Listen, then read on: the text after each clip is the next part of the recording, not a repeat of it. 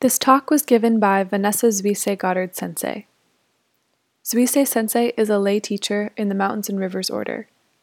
This talk, like all of her talks, is offered free of charge. If you'd like to make a donation, to find out more about her teachings, or to join her mailing list, please visit her website at vanessazuiseigoddard.org. Thanks for listening.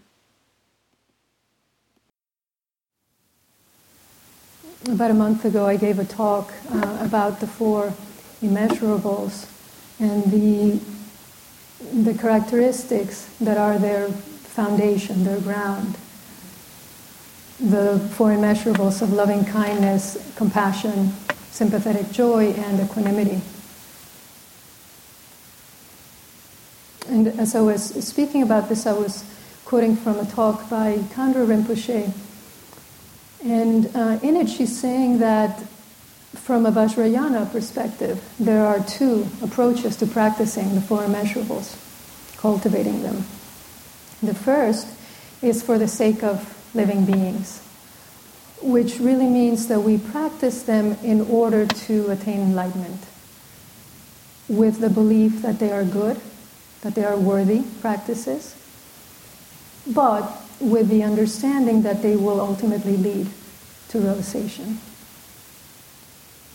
And in the Visuddhimagga, the path of purification, Buddhaghosa, who's a 5th century Theravadan monk and scholar, explains how practicing the four immeasurables leads to the cultivation of the four jhanas, the deep states of meditation. So in other words, again, you practice them as preparation for concentration of insight.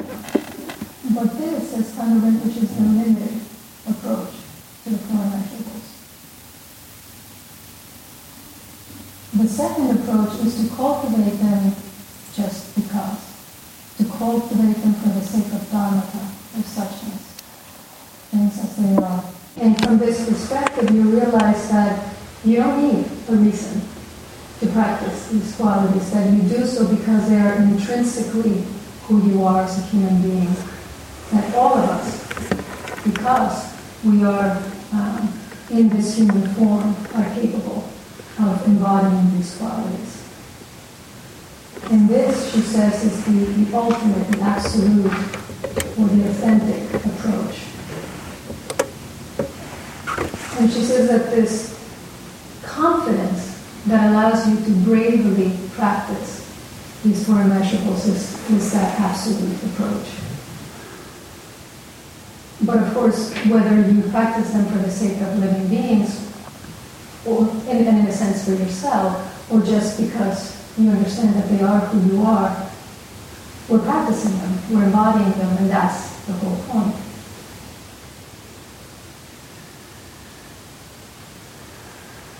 For a while I had a quote on my altar by Shantideva, who Gokhan quoted the other day. It's a different quote, and it says, "With perfect and unyielding faith, with steadfastness, respect, and courtesy, with modesty and conscientiousness, I will work calmly for the happiness of others." And I understand this perfect faith as the unshakable knowledge that these qualities, which are also the embodiment of the living nature, are in fact who we are as human beings. That's why we can calmly work for the happiness of others. And I've reflected many times, you said that Buddhism kind of sees the world through rosy-colored glasses. If it is true that we are by nature loving, kind, wise, why does the world look the way that it does? Is it wishful thinking to think that is our nature? And the Gaba of Atonement really says why things are the way they are. All evil karma ever committed by me since of old, on account of my beginningless greed, anger, and ignorance. Born of my body, mouth, and thought, I now atone for it all. So when something goes awry, when a white policewoman shoots an innocent black man just because he's big, as happened last week in Oklahoma, when somebody plants a bomb in Manhattan, New Jersey, that is not because these four immeasurables are not who we are, but because we've become separated from that knowledge. It's because of a misapprehension of reality, you could say, because of losing our direction on the path to the pursuit of happiness. And this misapprehension is what we call ignorance, beginningless, primordial ignorance or delusion. And that separation, that journey, that search for our true home, to returning to our true home is what we call the path.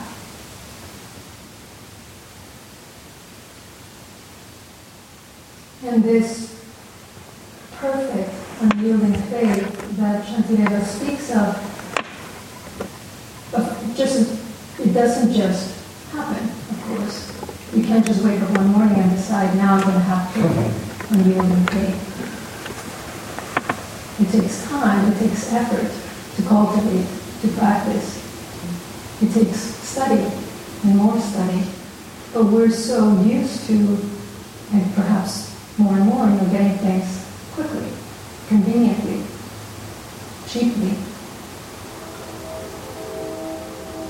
I had heard of this before, but I sort of had an article, I guess I picked it up, in the New York Times about Ogosan Bin, a new service by Amazon Japan, which is essentially, and they call it that, as a priest on demand. And so for $300, you can order a priest to come to your home and do the service, or for instance, do a funeral. And there's a bit of controversy around it, but there's many who are really for it because it's accessible, it's easy to do, and it's cheap. It's relatively cheap. It's probably going to put Japanese temples out of business.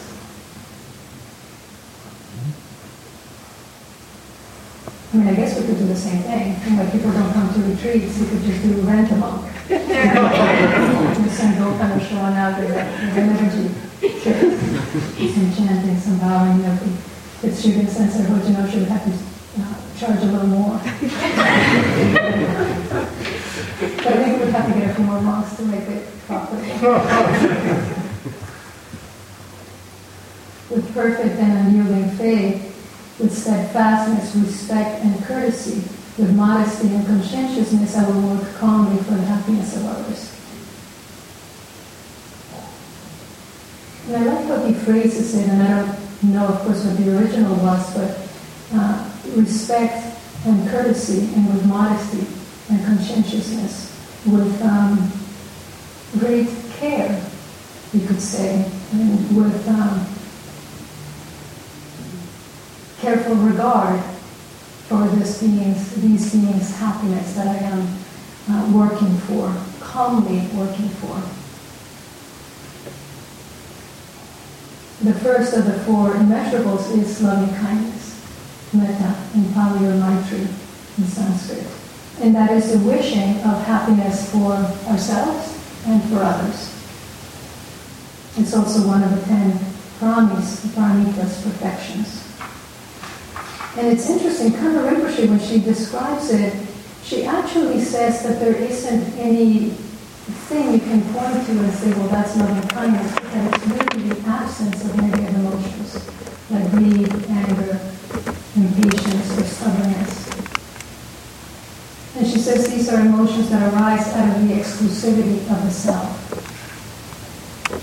And of course, from the perspective of the self, it makes perfect sense to be exclusively focused. We have to take care of this and those things that we feel or are responsible for. And reflecting on the many moments in which kindness hasn't been my first impulse, or the second, or the third, that I can always really trace that to the presence of fear.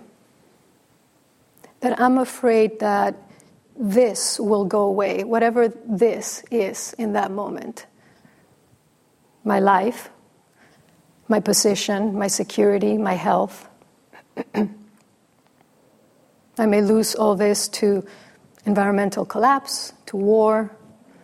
I may lose it to illness, to violence, to death. I may lose it to you, taking from me what I want or need. And this fear, I think when we're in the midst of it, is very real, is very compelling. It drives our actions.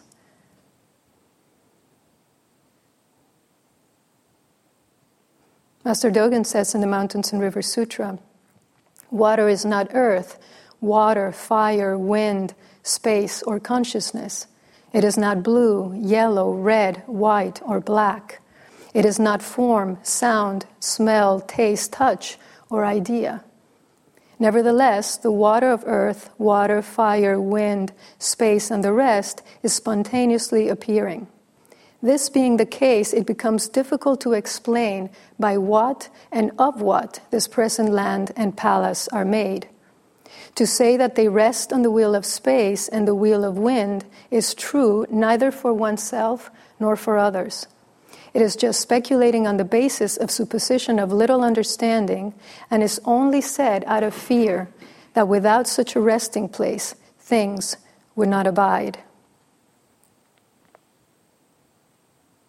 Whenever I read the Mountains and Rivers Sutra, I very much hear Daido's voice in my ear. I hear him reading it, his rhythm, his intonation. There's that recording of the Genjo Koan online, Shobo Genzo Genjo Koan. He loved the sutra, as you know, and of course it's the name of our order. And it is difficult to explain by what and of what this present land and palace are made. It is more difficult even to explain where they go, when they disappear, when they change. And so living with the possibility, the certainty, in fact, of losing our ground, of things not abiding, leads us to be stingy, to be judgmental, to be harsh, not loving or kind. And these aren't actually, made up fears. I mean, many of them are, but many are quite real. I saw a headline about college kids who are drinking themselves into oblivion because they're afraid. They're afraid of social, job insecurity. They're afraid of debt. Their debt. And this isn't fantasy. It's a real concern.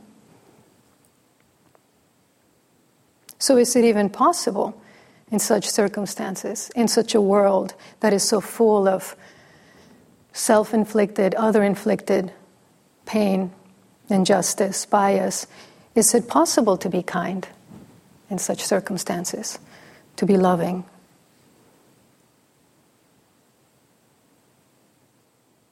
And I believe the Four Immeasurables are saying, yes, these conditions that lead to suffering, and this suffering is pervasive, and our intrinsic nature is loving kindness. They're not saying, lay down and take it. Just resign yourself and do the best you can because this is the best you're going to get. I think they're saying, just as Khandro Rinpoche is saying, do what needs to be done and do so bravely and kindly. They're saying, given that there is no ground anyway, why not live with kindness, with compassion, with joy and equanimity? Because sooner or later we will all lose what we hold most dear. That was one of the fundamental teachings of the Buddha, the 5 remembrances. I am of the nature to grow old, and I cannot avoid that. I am of the nature to become ill. I'm of the nature to die. Everything I own, everything I have, everything I know, I will lose. And so the only thing that I have is my actions. My actions are the ground upon which I stand. So he's saying this is the only thing that we have. It's the only thing that we can stand on. And another way of saying this, Shugen Sensei was alluding to that, is that there is no fixed ground to stand on. And to really know this may be the firmest ground that we'll ever have. I imagine it to be like surfing, which I've never done. But what I imagine it to be, that you have to stay nimble to stay on that board. The moment you become rigid and flexible, the wave just swallows you up. But it's uncertain, of course, to think that we don't have that ground.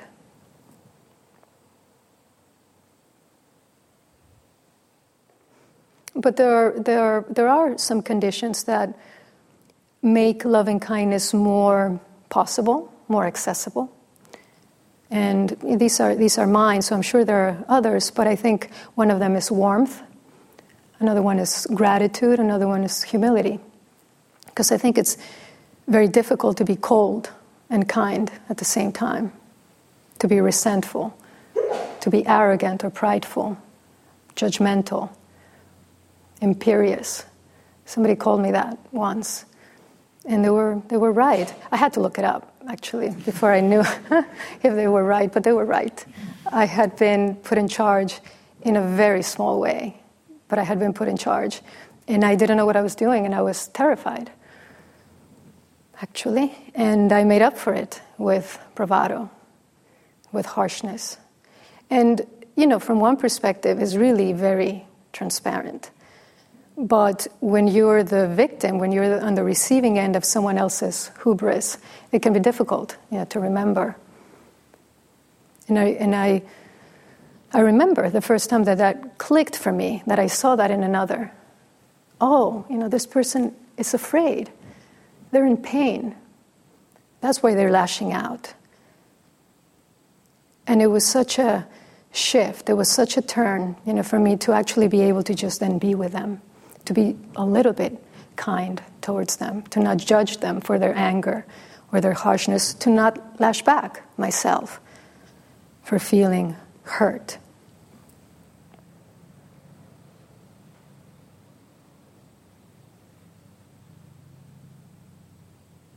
And I've been thinking of Kaijin for a number of reasons recently. And for those of you who did not know her, Kaijin was one of our monastics. She was here for over 20 years.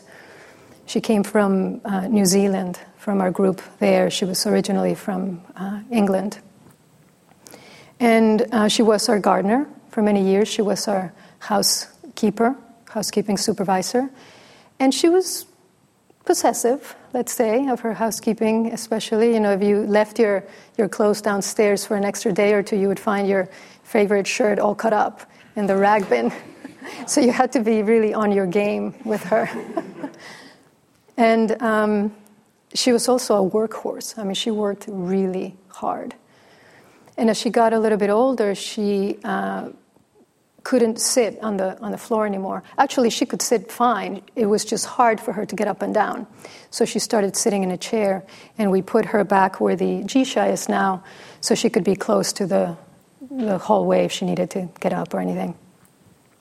And but she would often, fall asleep, and so it became a bit precarious for the monitor who was sitting next to her, because she could lean quite a bit.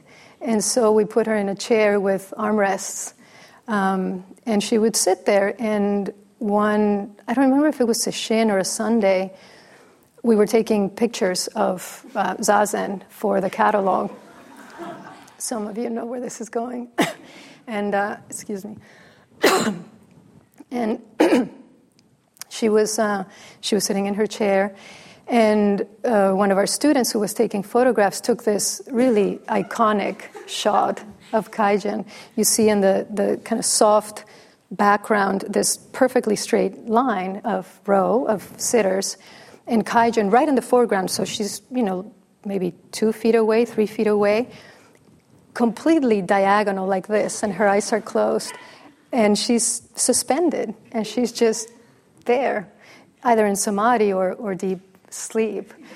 But it was such a picture of Kaijin, and Fusei had it as her desktop picture, for a while. And I was remembering that. I don't remember what reminded me of that recently, but her nephew came maybe a month or two ago, and he came to visit her grave, and he also wanted to talk. He was having, his daughter actually was having a difficult time, and he just wanted to speak with someone. And so we spoke for a while, and he was telling me how in a few years earlier he was going through a really rough time in his marriage. He was getting divorced, in fact. And he came to speak to Kaijin, and she said, and he asked her advice. And she always, towards the end of her life especially, always could just raise her finger and say, loving kindness. Loving kindness, she evoked the Dalai Lama a lot. And he said that when he asked her for advice, what to do, because he felt, well, she said loving kindness, and he said, but I'm having a really hard time because I'm really angry. That what she said to him was, well, then get larger. Step back and see your life, see as from a bird's eye view. And then reach in and pluck the anger out and get rid of it. Now, apparently, he said that to her sometime later, and she claimed she'd never said that. But in a sense, it doesn't matter because it saved him, really. And that really struck me because in a way, it's a different way to get close, isn't it? It's become larger. Look at the larger picture so that this obstruction, in this case, anger, feels so small, really. And you just flick it away. And then last week, I found a poem by chance in this book that she gave me, that she was giving everyone, The Mother of All Buddhas. And it's the next issue of the Mountain Record. And she became really enamored with this concept of Prajnaparamita, the womb, the source of all Buddhas being feminine, which is kind of a little odd because she was always so anti-feminist. And yet, just at the end of her life, she seemed to really embrace this. But I found this poem, which explains some things. It's written in her hand, and it says, "Verse on the occasion of my birth." And in her spidery handwriting, she had in parentheses, "to the baby, me. Child of a mother who cannot give you love. Do not believe that no one else can love you. Do not let your mother's sorrow turn you against yourself. You are loved. You are love. Trust this."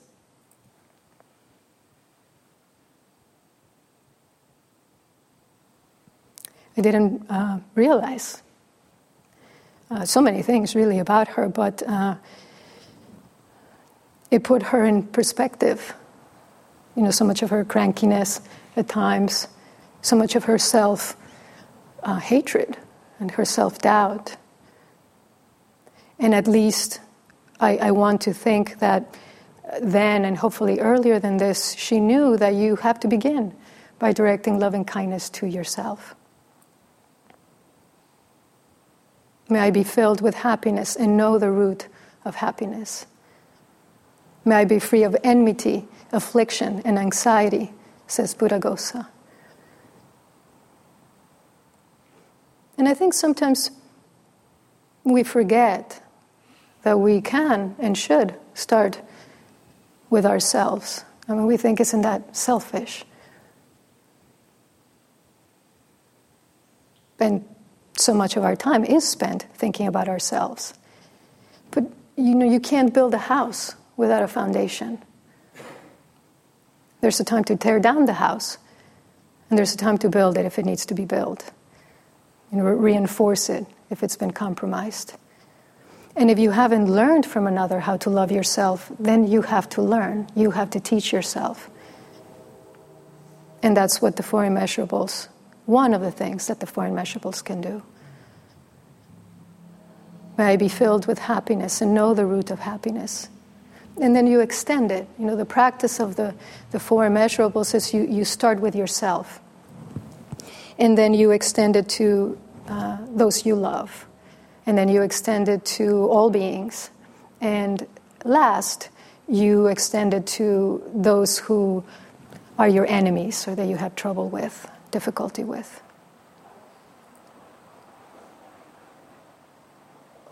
Can we consider wishing for ourselves to be filled with happiness and to know its root? Not an intellectual knowing, but to deeply understand its root, which is interdependence. The very real understanding that I can't be happy without you. This is what in our news is so lacking, that understanding. That I depend on you, that my life depends on you. Can we really let ourselves know that, feel that? Because it's quite vulnerable and tender and necessary. Can we also hold ourselves in those moments, short or long, when we don't feel loving or kind? Those moments when we feel strongly the need to protect ourselves. And so we can't take in, let alone practice, a teaching that is asking us to be loving and kind unconditionally, because that's really the immeasurable part of these four immeasurables. It is unconditional. So in other words, can we love ourselves unconditionally? Start there. And if this sounds mushy, too soft, and what about clarity and penetrating insight? Isn't that what Zen is about? Consider the fierceness and the courage it takes to remain kind and open in the face of uncertainty. The kind of clarity that it takes to not give in to our territoriality, our sense of possessiveness. And forget about countries, we do it in dish crew. We do it in work practice, waiting in line for the bathroom at the bread table. To release just a little bit that sense of exclusivity. So kindness arises naturally out of an attitude of unprotectedness or non-defensiveness.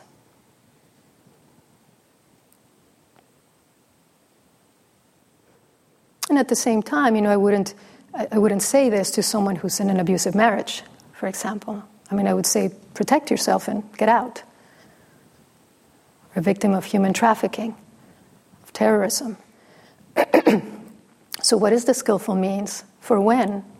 For whom and when? Because these teachings of the Buddha Dharma are universal teachings. They are speaking universally to the human condition. But of course, how each of us experiences the many gradations, flavors of suffering will vary, right? Depending on our circumstances, depending on our karma. So my karma is very different from that of a black man, a transgender woman, a white man. And so how I experience, how I move through this life is different from the way that you move through it. And certainly as we walk out the door, that becomes even more true. So if my position is such that, in general, I'm not worried every day that there's going to be a bomb falling on my head, or that every time I walk out on the street I may be killed, with that position, that privilege, comes a certain responsibility, I feel. It presents me with an imperative, a particular imperative to not perpetuate that suffering, any suffering in the world. How? Any way that I can, but to start by understanding deeply our interdependence. by practicing gratitude, among other things. If not for you, I wouldn't be here. My parents, of course, who've given me life.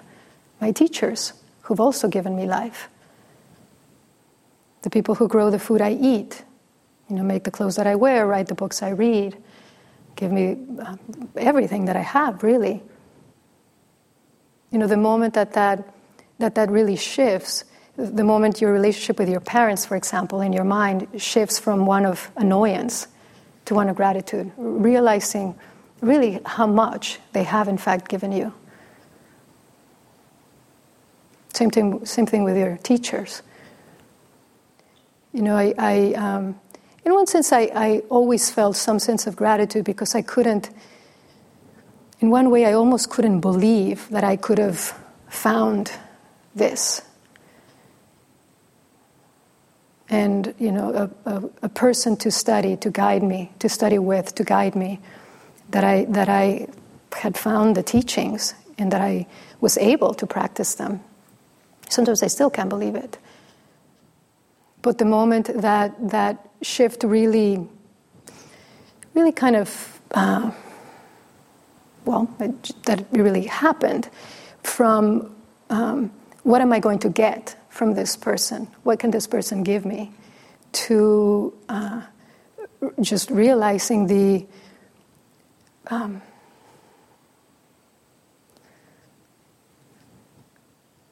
boundless doesn't even reach it, how much of themselves they were constantly are giving me for my sake, for my awakening. And it becomes, I don't know, perhaps not impossible, but extremely difficult to not feel a debt of gratitude, to not feel I must find some way to give this back.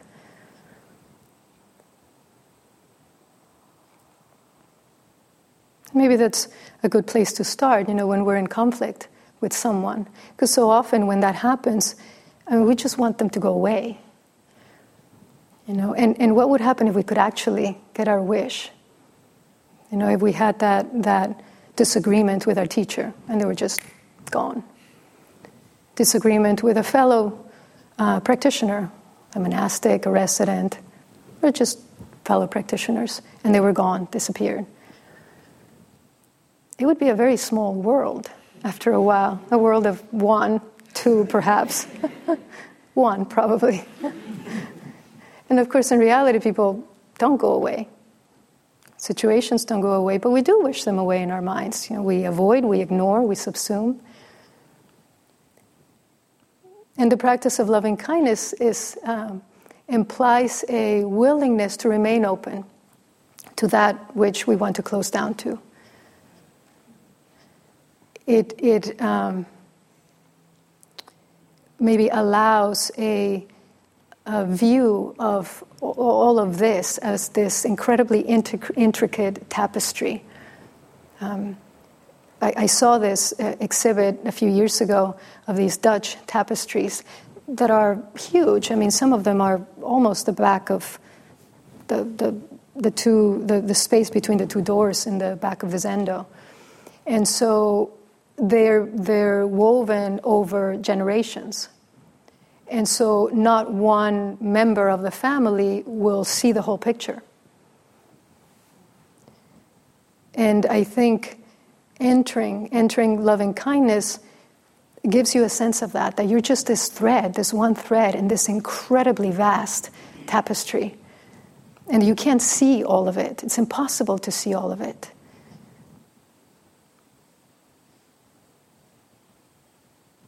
And perhaps that is also why humility is an important aspect of loving kindness, the knowledge that I don't have the full picture. I don't know everything there is to know about this situation, this person.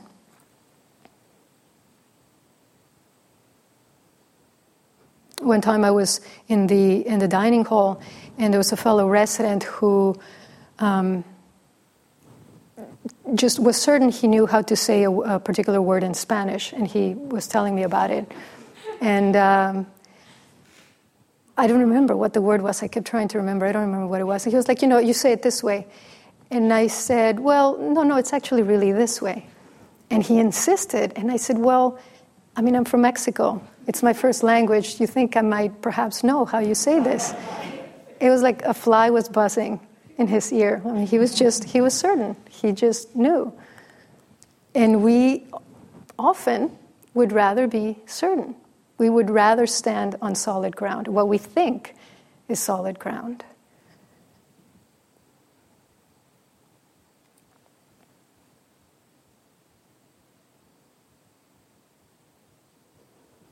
I was doing some reading on just mantras in Buddhism and how they're used, and I came across this story about a teacher who spends a number of years working with Om Mani Padme Hum. It's called a 6-syllable mantra for Avalokiteshvara, Bodhisattva of compassion. And he had attained enough insight to begin teaching. And so he did that and did what he thought he did pretty well.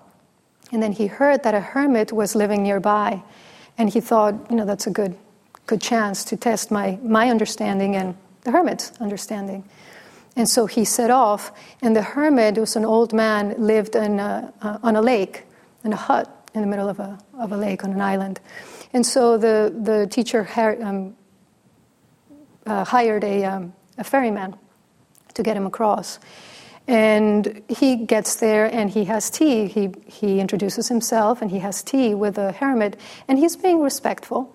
And he asks him, what is your spiritual practice? And the hermit says, well, I don't really have one. I've just been working on this mantra day and night for the last 30 years. And the teacher says, what is it? And the hermit says, well, it's Om Mani Padme Hum. And the teacher doesn't say anything. I mean, he just has this horrified look in his face. And the hermit says, well, what's wrong? And the teacher says, well, I don't know what to say. I'm afraid that you've wasted your whole life because you've been saying it wrong. And the hermit says, well, that's terrible. I mean, how should I say it? And the teacher says, well, it's Om Mani Padme Hum. Om Mani Padme Hum. And the hermit repeats it a couple of times, says, okay, well, if you don't mind, I'd like to really get started right away. And the teacher says, sure, no problem, I'll leave you to it. And so he gets on his boat and he's leaving. And he's thinking, and now he feels he's confirmed, in his teaching ability. And he thinks, it's really good that I came, because this poor guy, he just wasted all this time, but at least now he has a chance to start over. And as he's thinking this, he looks up at the boatman, who has a horrified look on his face, and he turns, and the hermit is standing on the water next to the boat. And the teacher just looks at him, and the hermit says, well, I'm really sorry, but I forgot how you said I was supposed to say the mantra, so can you repeat it for me? And the teacher says, well, I don't really think you need it. And now he's horrified again for a different reason. And the hermit says, no, but I really want to know. Can you please tell me? So he repeats it. And then they start rowing away. And as he turns, he sees the old hermit is very slowly, very carefully repeating the mantra, the correct version of the mantra over and over as he's walking across the water back to his home. That is the power of walking on uncertain ground, or the power of not being certain.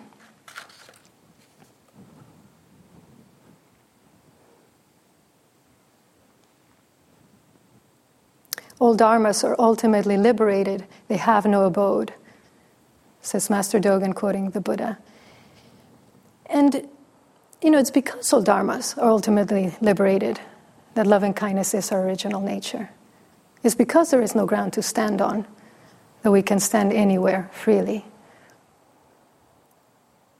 Water is neither strong nor weak, neither wet nor dry, neither moving nor still, neither cold nor hot, neither being nor non-being, neither delusion nor enlightenment. Solidified, it is harder than diamond. Who could break it? Melted, it is softer than milk. Who could break it? And I think water is a good good image for loving kindness because you can't mess with water. It is a tsunami. It is an impenetrable glacier. Or it shifts and changes. It is clouds. In an instant, it's not there. So it is what it needs to be given the circumstances. And sometimes you have to be harder than diamond. Sometimes what is needed is to be softer than milk. In my Zazen, I was telling someone there are many times when I've read myself the Riot Act. I've thought, there's no time to waste here. And I've been firm, and I would say even cutting. Not of myself, but of those thoughts that would take me away from myself, actually. So I didn't see this way at first, but I've come to realize it's actually a very loving practice to take care of my mind, to protect my mind. And gradually I also learned how to open and allow the world to come in. So sometimes you cut away the extra. Sometimes you allow everything that needs to come in, or everything that is there actually, to be there. So you can see it clearly. So you can love it.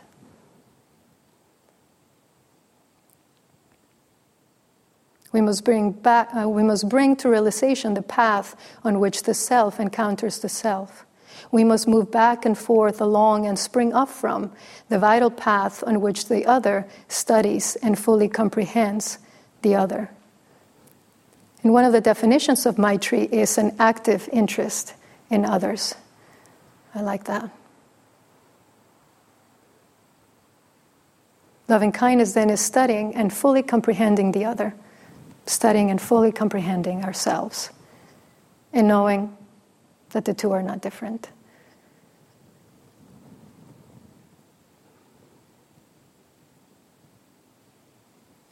Someone asked me the other day, where is the feminine in Zen? And if by feminine we mean deeply caring, nurturing of what is good and true, what is life-affirming, why then I would say that it is everywhere.